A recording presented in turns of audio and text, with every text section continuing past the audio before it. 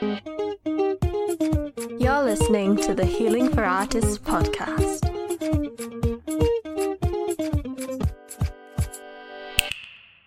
Hello. Welcome. My name's Helena Yasmin, and this is episode 2 of the Healing for Artists podcast. Today, we're going to be talking about a question that one of you guys sent in. This is from Karis. How do you maintain good mental health after getting rejected from jobs/auditions? This is such a great question because for me, I have been to a few auditions, not so many that many actors have been to, but I think I've been to about maybe 20. That is a ballpark figure.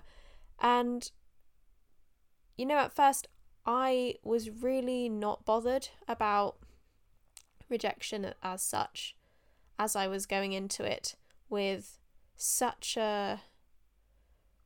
my perspective was, I'm still at drama school, I'm still at uni, I don't really have anything to lose, let me just go and get experience, which is great. That was my mentality, but I must have been giving off this subconscious energy of,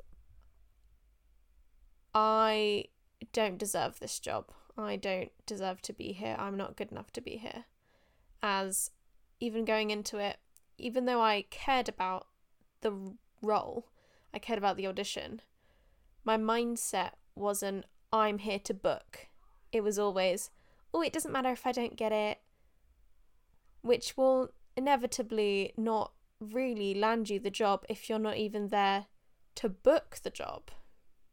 So now, as we progress further and move forward into my career of actually going to audition to book, that's when rejection might feel harder and it might affect mental health more, because the more pressure you put on yourself to book, the more pressure that you feel internally to get a job or get an audition will impact your mental health.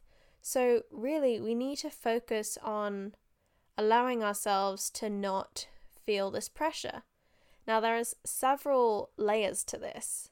So first of all, we have our inner dialogue, our brain that says, you're not good enough, you shouldn't, you're not like everyone else, this and that, and whatever negativity, whatever thoughts that you have that are holding you back, we need to acknowledge them. That is, for me, the first step that has really helped so far along my journey, is to be aware of my own negativity and my own thoughts that are holding me back. So for me, I'm just going to get real with you guys. For me, I was always thinking that I am not good enough. I always thought, since I decided that I wanted to do musical theatre when I was 16, and I was under the impression that starting at 16 is really too late. There's been so many other people that have been training since they were young, and, I will just always be playing catch up because I'll never get to that level. They've been training for so many more years. Okay. But now I've been training for about 6 months, and I've noticed incredible progression. I am self-aware enough to see that, I can see my flaws and I can see my weaknesses, but instead of thinking to myself, see, I can't do it, I've become more aware of it and realized that, okay, I can see what I'm doing wrong, but all I can do is just try to do better next time. And that has, for me, the process of thinking like this has just lifted a weight that I put on myself to be the best, to be like everyone else, because you're not like everyone else. You are yourself, and that is enough. The other part of mental health and dealing with rejection is you could work on having multiple streams of income if that is your cup of tea. So what I mean by this is, as a performer who wants to go into theatre, we know that there's not huge amounts of money in this, okay? So on the West End, in the West End theatres, there is equity minimum contracts. So if you are a performer, if you are someone signed with equity, the union has its own minimum wage. And sometimes when you're working as a beginner, or even someone who just doesn't have equity, you might have non-equity contracts, and these, you just have to read them. You know, the only thing you can do is read the contract, know your rights, just try to get educated. On the equity website, they have a lot of information, a lot of resources that you can use. Ask for help, ask a friend, reach out to people, anyone, mentors if you have them. Just ask for some advice. So with these equity minimum contracts on the West End, they have classes. So a Class C theatre is up to 800 seats, and I believe there's about 10-ish on the West End. And then there's Class B, which is anything from 800 to 1,099 seats, and I think there's about 5. And then you have a Class A, which is 1,100 plus seats, and I believe there's about 14 or 15 Class A. Now with Class A theatres, that's your Hamilton, Victoria Theatre, where Matilda is, Cambridge Theatre, those types of theatres. If you are a performer in Hamilton, in Matilda, in these bigger productions, the pay on minimum, equity minimum, is about £80 per show, which really is not a lot when you think of the cost of living in London, the cost of travelling, just basic needs and necessities, food, grocery shopping, just general day-to-days. That's really not a lot. So as a performer, I'm starting to realise, well, I don't just have to be a performer. That's why I've started this podcast. That's why I'm doing YouTube. I'm just playing around with a bunch of new ideas, and also looking to get another job on the side, because really, the more streams of income you build up, the closer you are to financial freedom, and you won't have to rely on a single job, on that one yes from a theatre company for a contract. You won't rely on that single low-ish paying job. Now, of course, there are jobs out there, like even being an usher, you get paid way less than £80 a night, £80 a show. But even that is a low wage as well. It's all very, very small in comparison to the theatre industry, which rakes in several millions per year. So for me, the way that I have tried to alleviate the pressure away from getting that yes from an audition is to not rely on booking the job. To try and think about, well, I'm a performer, but I'm also an entrepreneur, I'm a business person, all of these things. Building a portfolio career, having your own streams of income so you can support yourself. So anything extra is a bonus. That's just something to think about if you are someone who knows that your industry isn't high paying, isn't the best until you're really far on in your career to reach those higher levels. This is really for anyone who has a passion, who wants to pursue that but might need some extra cash. You can always make extra cash. And for me, I'm trying to figure out how I'm going to do that. But there's no time like the present to just start and to just figure out what you can do, how you can do it, all of that sort of stuff. And thirdly, just thinking about how to deal with rejection for the job from an audition and dealing with your mental health is to just take things slow.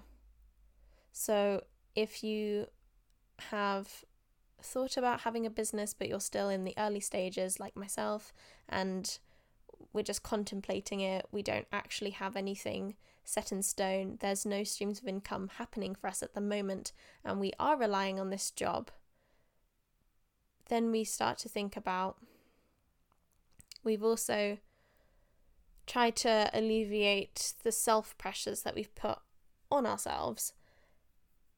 The third thing I would think about is just knowing what you can control. And the things you can control are knowing your audition material. So whatever they sent a booklet, something for you to learn it. Even if you don't have the most amount of time, just try your best to learn it. Come prepared. Bring extra. If it's a song, bring an extra song just in case. Come with a backup. Don't come with your whole entire book. That won't necessarily be helpful. But just come with the audition material all printed out, all taped together if it needs to be taped. Come with it, know it, and come with a backup. Because in a performance industry, there's not a lot that we can control. So knowing your stuff and knowing what you can bring to the table when you go into the audition, that is one of the main things we can control. And it will make the rejection a bit easier if you know, I couldn't have prepared more for this. I learnt all the audition material, I've been practicing that script, that sides, that song, and I did it as best as I could. I couldn't have done it any better. Then that job wasn't for you. I got this piece of advice from Anthony Anderson. He said, if it's meant for me, then it's meant for me. There's nothing more that we can do about that. You go in there and you make the character yours. This is my time. This is my performance. Nobody else can do it like me. So if they don't want it for me, then that role is not meant for me. Also, if you go in there and you're polite, you're nice, you had a bit of fun, there might have been some banter between you and the casting directors, and then you gave your killer audition, but you weren't right for that role, they might still remember you. They might put you on for something else. You never know. So the thing is with auditioning and for trying to book jobs is to just keep showing up. That is the only thing that we can do, is we're just trying to get our foot in the door. We're just trying to break into the industry. We have to just keep showing up. It's like entering the lottery. If you enter the lottery, you might win. But if you don't, you'll never win. You'll never know. So just keep showing up. Take it easy. Try and relax after every audition. I will either, pre-COVID, go shopping, get my mind off stuff, grab a coffee, grab a drink with friends, go home, drink some tea, relax, get into my PJs, have a bath, whatever relaxes you, whatever after the audition, forget about it. Try your hardest to just like put that in a box and go, if this job is meant for me, it is meant for me. I have given it my all, and I'm not going to allow myself to worry about the things I cannot control. And you cannot control what the outcome of that audition will be. You can only control your presence in the room, what you bring to the table, and how you deliver your audition. So try and relax after your audition. You did good. You did great. That's all you can do. And now you just wait. But try not to think about it. I know it's easier said than done. I know. But just, you've done it. Relax. And try and be aware of your own negative thoughts if you have any. Acknowledge them. And then the way that we can move on from them is to, first of all, acknowledge that they're there. Then we can work with it later. And I think that's mostly what I have to say on this. Thank you so much to Karis who asked this question. If you have any questions and you want them to be answered on the podcast, please DM Healing for Artists on Instagram, or you can email them to healingforartists@gmail.com. Thank you so much for listening. Really, really appreciate you. If you've made it to this far, hey, I see you. Thank you so much for joining. I will see you on the next episode. Take it easy.